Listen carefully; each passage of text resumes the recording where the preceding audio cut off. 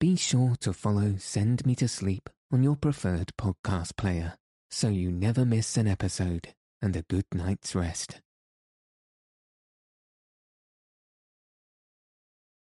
Good evening. Welcome to Send Me to Sleep, the world's sleepiest podcast. I'm your host, Andrew. I'm here to help calm your mind and send you into a peaceful night's sleep. Tonight, I'll be reading the 11th book from Meditations of Marcus Aurelius.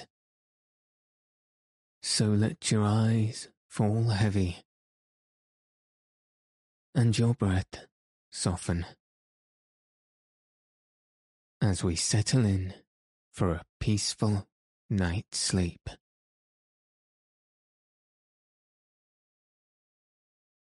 The 11th book. 1. The natural properties and privileges of a reasonable soul are that she seeth herself, that she can order and compose herself, that she makes herself as she will herself, that she reaps her own fruits whatsoever, whereas plants, trees, unreasonable creatures, what fruit soever, be it either fruit properly or analogically only, they bear them unto others, and not to themselves. Again, whensoever and wheresoever, sooner or later, her life doth end, she hath her own end nevertheless. For it is not with her, as with dancers and players, who if they be interrupted in any part of their action, the whole action must needs be imperfect. But she, in what part of time or action soever she be surprised, can make that which she hath in her hand, whatsoever it be, complete and full, so that she may depart with that comfort. I have lived, neither want I anything of that which properly did belong unto me. Again, she compasseth the whole world, and penetrateth into the vanity, and mere outside, wanting substance and solidality of it, and stretcheth herself unto the infiniteness of eternity, and the revolution or restoration of all things after a certain period of time, to the same state and place as before. She fetcheth about, and doth comprehend in herself, and considers withal, and sees clearly this, that neither they that shall follow us shall see any new thing that we have not seen, nor that they went before, anything more than we, but that he that is once come to 40, if he have any wit at all, can in a manner, for that they are all of one kind, see all things, both past and future, as proper it is, and natural to the soul of man to love her neighbour, to be true and modest, and to regard nothing so much as herself, which is also the property of the law, whereby the way it appears, that sound reason and justice comes all to one, and therefore that justice is the chief thing, that reasonable creatures ought to propose unto themselves as their end. 2. A pleasant song or dance, the Pancratiast's exercise, sports that thou art wont to be much taken with, thou shalt easily contemn, If the harmonious voice thou shalt divide into so many particular sounds whereof it doth consist, and of every one in particular shall ask thyself, whether this or that sound is it that doth so conquer thee, for thou wilt be ashamed of it. And so for shame, if accordingly thou shalt consider it, every particular motion and posture by itself. And so for the wrestler's exercise too, whatsoever it be, besides virtue, and those things that proceed from virtue that thou art subject to be much affected with, remember presently thus to divide it, and by this kind of division in each particular to attain unto the contempt of the whole. This thou must transfer and apply to thy whole life also. 3.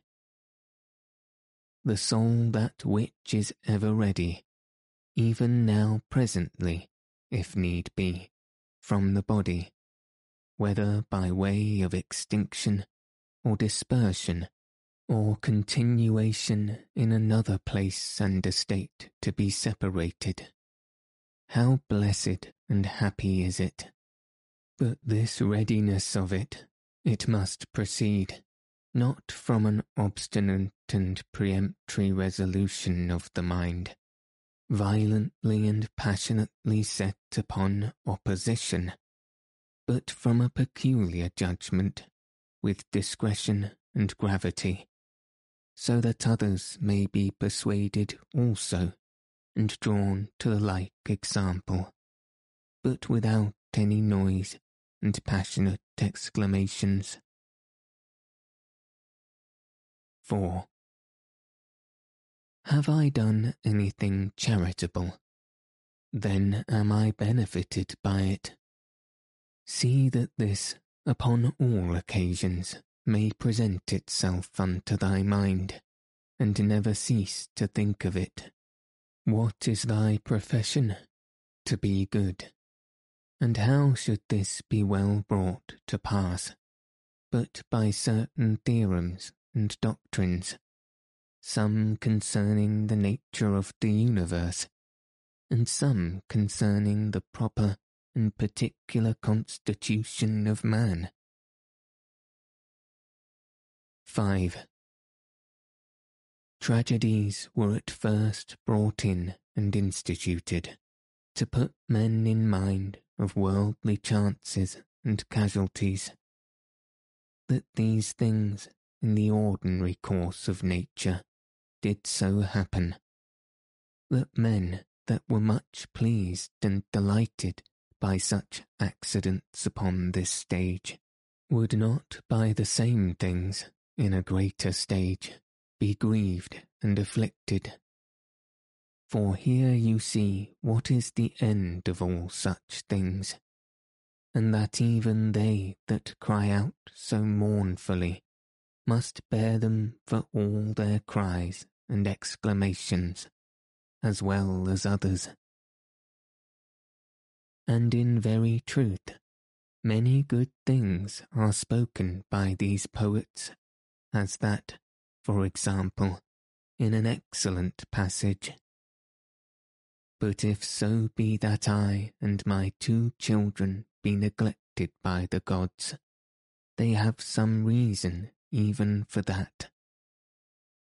And again, it will but little avail thee to storm and rage against the things themselves. Again, to reap one's life as a ripe ear of corn, and whatsoever else is to be found in them, that is one of the same kind. After the tragedy, the ancient comedy was brought in, which had the liberty to inveigh against personal vices, being therefore through this her freedom and liberty of speech of very good use and effect, to restrain men from pride and arrogancy. To which end it was that Diogenes took all the same liberty. After these, what were either the middle or new comedy admitted for, but merely, or for the most part at least, for the delight and pleasure of curious and excellent imitation? It will steal away, look to it. Why, no man denies, but that these also have some good things whereof that may be one. But the whole drift and foundation of that kind of dramatical poetry, what is it else, but as we have said? 6. How clearly doth it appear unto thee, that no other course of thy life could fit a true philosopher's practice better than this very course that thou art now already in. 7. A branch cut off from the continuity of that which was next unto it must needs be cut off from the whole tree. So a man that is divided from another man is divided from the whole society. A branch is cut off by another, but he that hates and is averse cuts himself off from his neighbour, and knows not that at the same time he divides himself from the whole body or corporation. But herein is the gift and mercy of God, the author of this society, in that, once cut off, we may grow together and become part of the whole again. But if this happen often, the misery is that the further a man is run in this division, the harder he is to reunite and restore. And however the branch which, once cut off afterwards, was grafted in, gardeners can tell you, is not like that which sprouted together at first, and still continues in the unity of the body. 8.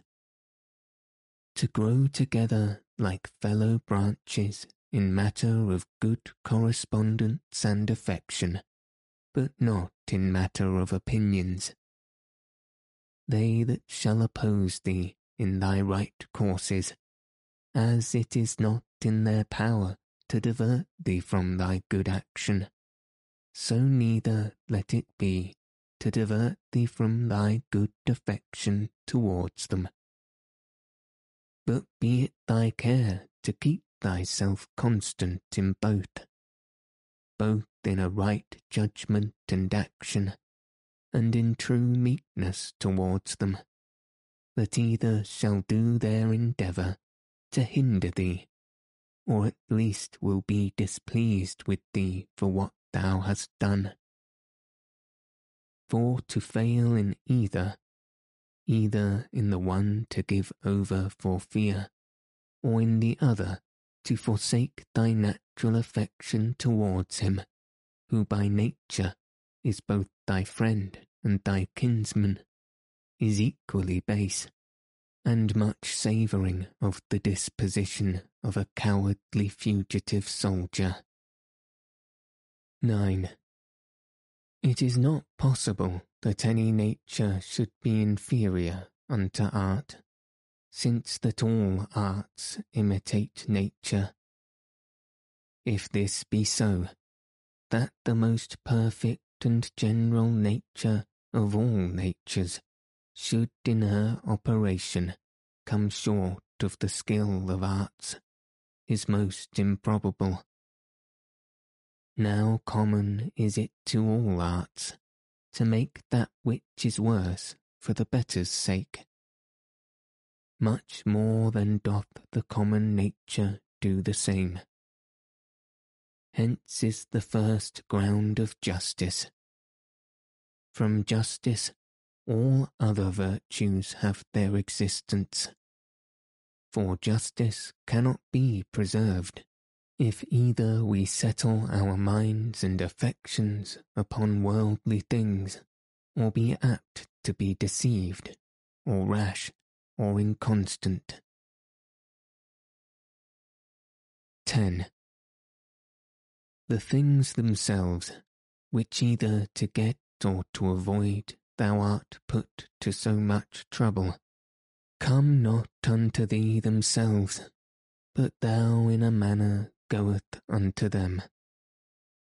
Let then thine own judgment and opinion concerning those things be at rest, and as for the things themselves, they stand still and quiet, without any noise or stir at all, and so shall all pursuing and flying cease. Then is the soul, as Empedocles doth liken it, like unto a sphere or globe, when she is all of one form and figure, when she neither greedily stretcheth out herself unto anything, nor basely contracts herself, or lies flat and dejected, but shineth all with light, whereby she does see and behold the true nature, both that of the universe and her own in particular. 12. Will any condemn me? Let him look to that, upon what grounds he does it. My care shall be that I may never be found either doing or speaking anything that doth truly deserve contempt. Will any hate me? Let him look to that. I for my part will be kind and loving unto all, and even unto him that hates me, whomsoever he be, will I be ready to show his error, not by way of expiation or ostentation of my patience, but ingenuously and meekly, such as was the famous Phocion, if so be that he did not dissemble. For it is inwardly that these things must be, that the gods who look inwardly, and not upon the outward appearance, may behold a man truly free from all indignation and grief.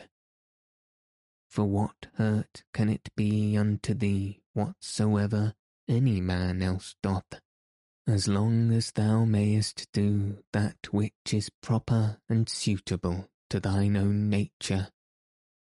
Wilt not thou, a man wholly appointed to be both what and the common good shall require, accept of that which is now seasonable to the nature of the universe? 13.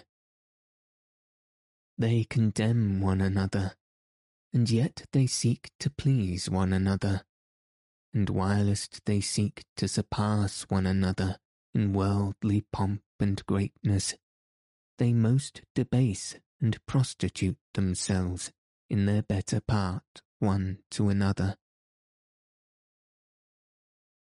14.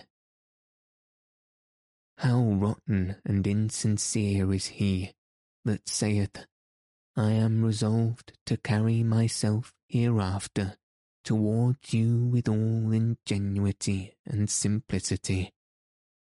O man, what doest thou mean? What needs this profession of thine?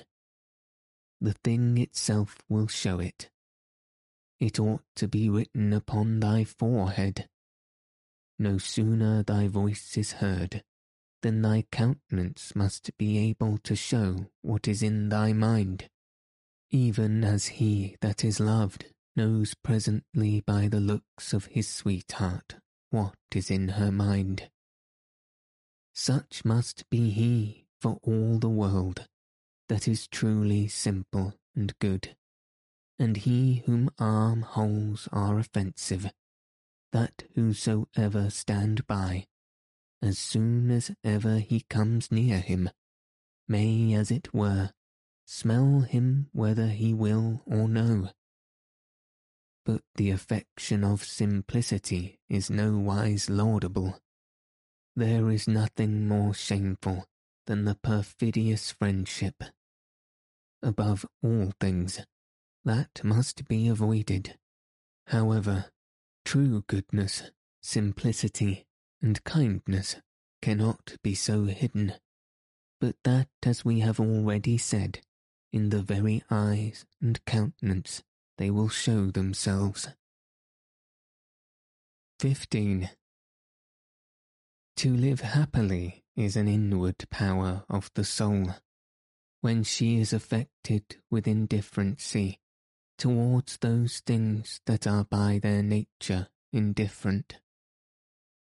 To be thus affected, she must consider all worldly objects, both divided and whole, remembering withal that no object can of itself beget any opinion in us, neither can come to us, but stands without, still and quiet, but that we ourselves beget, and as it were, print in ourselves opinions concerning them. Now it is in our power not to print them, and if they creep in and lurk in some corner, it is in our power to wipe them off. Remembering, moreover, that this care and circumspection of thine is to continue but for a while, and then thy life will be at an end. And what should hinder but that thou mayest do well with all these things? For if they be according to nature, rejoice in them, and let them be pleasing and acceptable unto thee. But if they be against nature, seek thou that which is according to thine own nature, and whether it be for thine credit or no, use all possible speed for the attainment of it, for no man ought to be blamed for seeking his own good and happiness. 16. Of everything thou must consider from whence it came, of what things it doth consist, and into what it will be changed. What will be the nature of it, or what it will be like unto when it is changed, and that it can suffer no hurt by this change.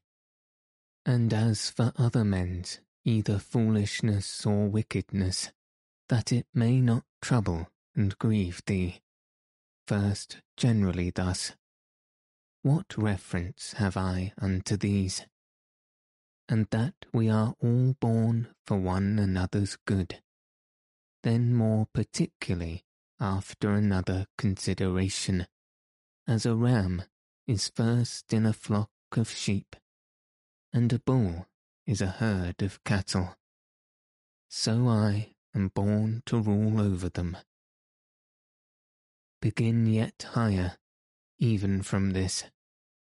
If atoms be not the beginning of all things, than which to believe nothing can be more absurd, then must we needs grant that there is a nature that doth govern the universe. If such a nature, then are all worse things made for the better's sake, and all better for one another's sake. Secondly, what matter of men they be, at board, and upon their beds, and so forth. But above all things, how they are forced by their opinions that they hold, to do what they do, and even those things that they do, with what pride and self-conceit they do them. Thirdly, that if they do these things rightly, thou hast no reason to be grieved. But if not rightly, it must needs be that they do them against their wills, and through mere ignorance. For as, according to Plato's opinion, no soul doth willingly err, so by consequent, neither doth it anything otherwise than it ought, but against her will. Therefore are they grieved, whensoever they hear themselves charged, either of injustice, or of unconscionableness, or covetousness, or in general, of any injurious kind of dealing towards their neighbours. Fourthly, that thou thyself doest transgress in many things, and art even such another as they are. And though perchance thou dost forbear the very act of some sins, yet hast thou in thyself a habitual disposition to them, but that either through fear, or vainglory, or some such other ambitious, foolish respect, thou art restrained.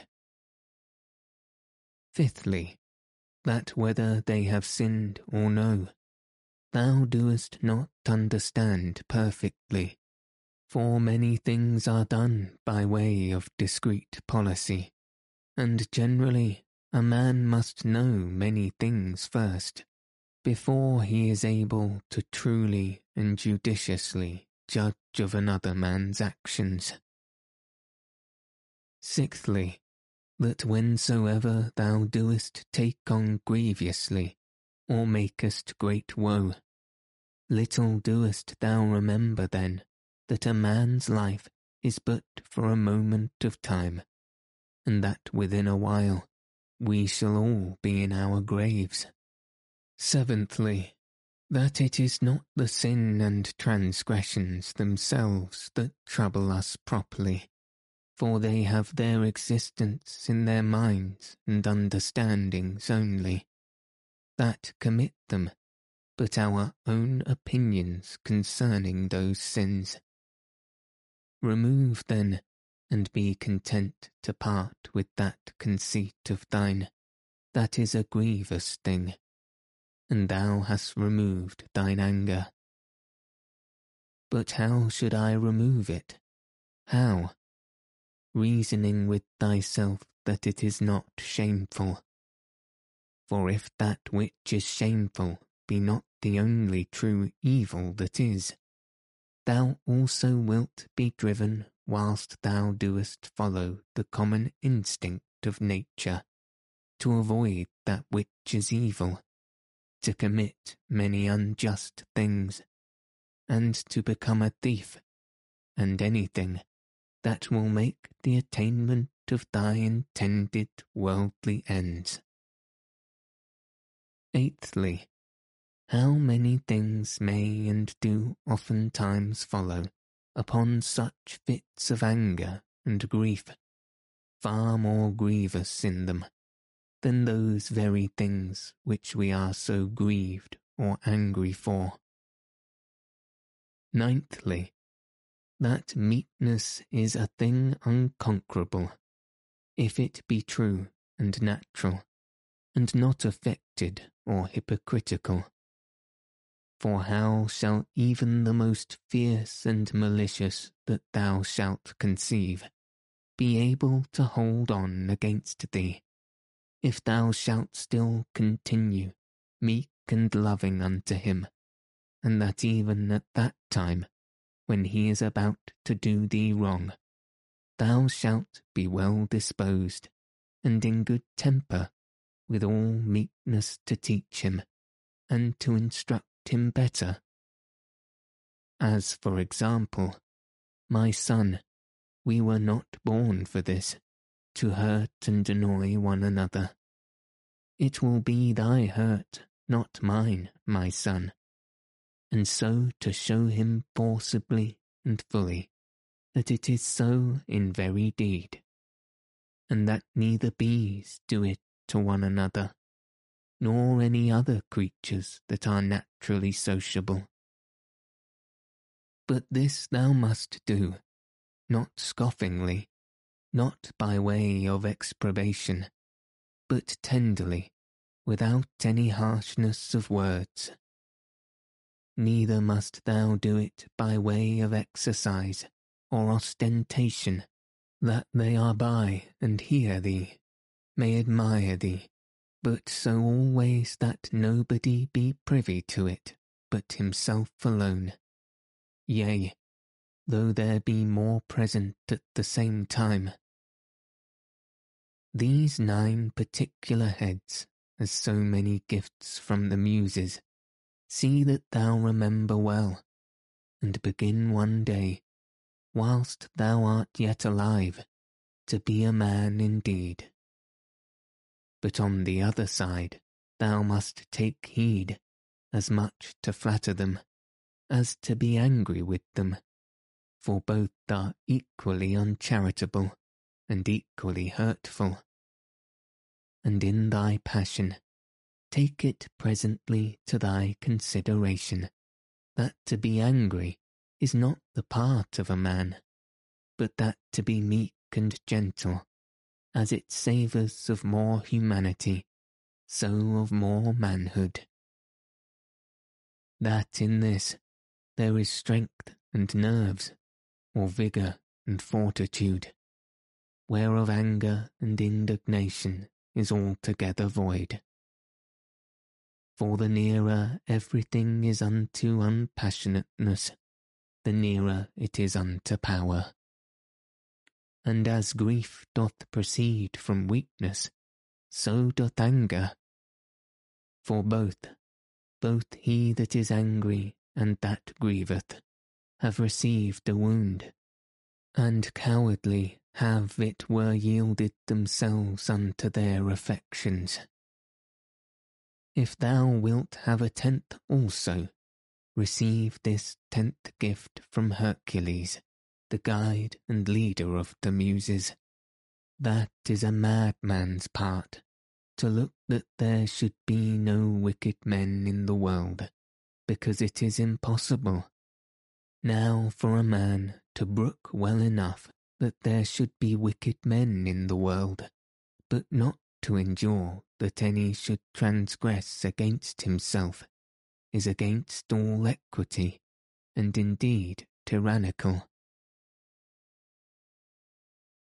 17. For several dispositions or inclinations there be of the mind and understanding, which to be aware of, thou must carefully observe, and whensoever thou doest discover them, thou must rectify them, saying to thyself concerning every one of them, the imagination is not necessary. This is uncharitable. This thou shalt speak as another man's slave, or instrument, that which nothing can be more senseless and absurd. For the 4th, thou shalt sharply check and unbraid thyself, for that thou doest suffer that more divine part of thee, to become subject and obnoxious to that more innogable part of thy body, and the gross lusts and concupiscence thereof. 18. What portion soever, either of air or fire there be in thee, although by nature it tend upwards, submitting nevertheless to the ordinance of the universe, it abides here below in this mixed body. So whatsoever is in thee, either earthy or humid, although by nature it tend downward, yet it is against its nature both raised upwards and standing or consistent. So obedient are even the elements themselves to the universe, abiding patiently wheresoever, though against their nature, they are placed, until the sound as it were of their retreat and separation. It is not a grievous thing, then, that thy reasonable part only should be disobedient, and should not endure to keep its place. Yea, though it be nothing enjoined that is contrary unto it, but that only which is according to its nature. For we cannot say of it when it is disobedient, as we say of the fire or air, that it tends upwards towards its proper element, for then goes it the quite contrary way. For the motion of the mind to an injustice, or inconsistency, or to sorrow, or to fear, is nothing else but a separation from nature. Also, when the mind is grieved for anything that is happened by the divine providence, then doth it likewise forsake its own place. For it was ordained into holiness and godliness, which specially consist in a humble submission to God and his province in all things, as well as unto justice. These also being part of those duties, which all naturally sociable we are bound unto, and without which we cannot happily converse with one another, yea, and the very ground and fountain indeed of all just action. 19. He that hath not one and the selfsame general end, always as long as he liveth, cannot possibly be one and the selfsame man always. But this will not suffice, except thou add also what ought to be this general end, which upon no certain ground are by the greater part of men deemed good, cannot be uniform and agreeable, but that only which is limited and restrained by some certain properties and conditions, as of community, that nothing be conceived good, which is not commonly and publicly good. So must the end also that we propose unto ourselves be common and sociable. For he that doth direct all his own private motions and purposes to that end, all his actions will be agreeable and uniform, and by that means will be still the same man. 20. Remember the fable of the country mouse and the city mouse, and the great fright and terror that this was put into. 21. Socrates was wont to call the common conceits and opinions of men, the common bugbears of the world, the proper terror of silly children. 22. The Lacedaemonians at their public spectacles were wont to appoint seats and forms for their strangers in the shadow. They themselves were content to sit anywhere. 23. What Socrates answered unto Perdiccas, why he did not come unto him, lest of all deaths I should die the worst kind of death, said he, that is, not able to requite the good that hath been done unto me. 24.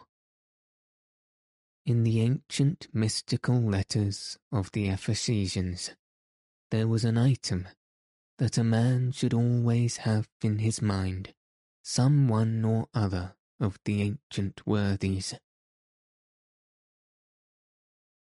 25.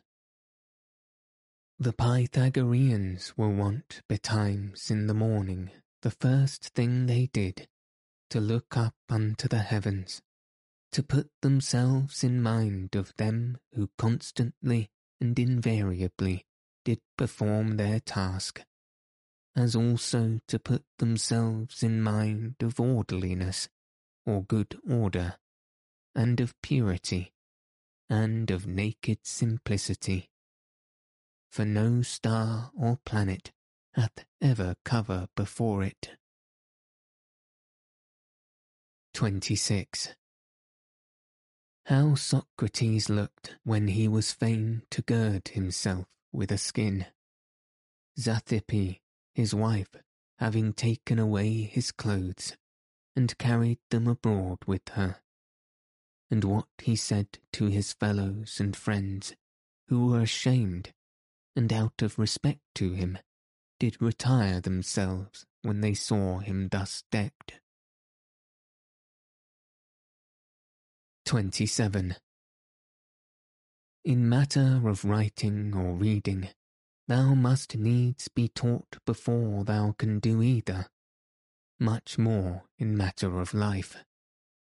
For thou art born a mere slave to thy senses and brutish affections, destitute without teaching of all true knowledge and sound reason. 28. My heart smiled within me. They will accuse even virtue herself with heinous and laborious words. 29. As they that long after figs in winter when they cannot be had, so are they that long after children before they be granted them. 30. As often as a father kisseth his child, he should say secretly within himself, said Epictetus, tomorrow, perchance, shall he die. But these words be ominous. No words ominous, said he, that signify anything that is natural. In very truth, indeed not more ominous than this, to cut down grapes when they are ripe. Green grapes, ripe grapes, dried grapes, or raisins. So many changes and mutations of one thing, not into that which was not absolutely, but rather so many several changes and mutations, not into that which hath not being at all, but into that which is not yet in being. 31. Of the free well there is no thief or robber, out of Epictetus. Whose is this also, that we shall find a certain art and method of assenting, and that we should always observe with great care and heed the inclinations of our minds, that they may also be with their due restraint and reservation, always charitable, and according to the true worth of every present object. And as for earnest longing, that we should altogether avoid it, and to use averseness in those things only, that wholly depend of our own wills. It is not about ordinary petty matters, believe it, that all our strife and contention is, but whether with vulgar we should be mad, or by the help of philosophy, wise and sober, said he. 32. Socrates said, what will you have, the souls of reasonable or unreasonable creatures? Of reasonable, but what? Of those whose reason is sound and perfect, or of those whose reason is vitiated and corrupt? Of those whose reason is sound and perfect, Why then labour ye not for such? Because we have them already. What then do ye so strive and contend between you?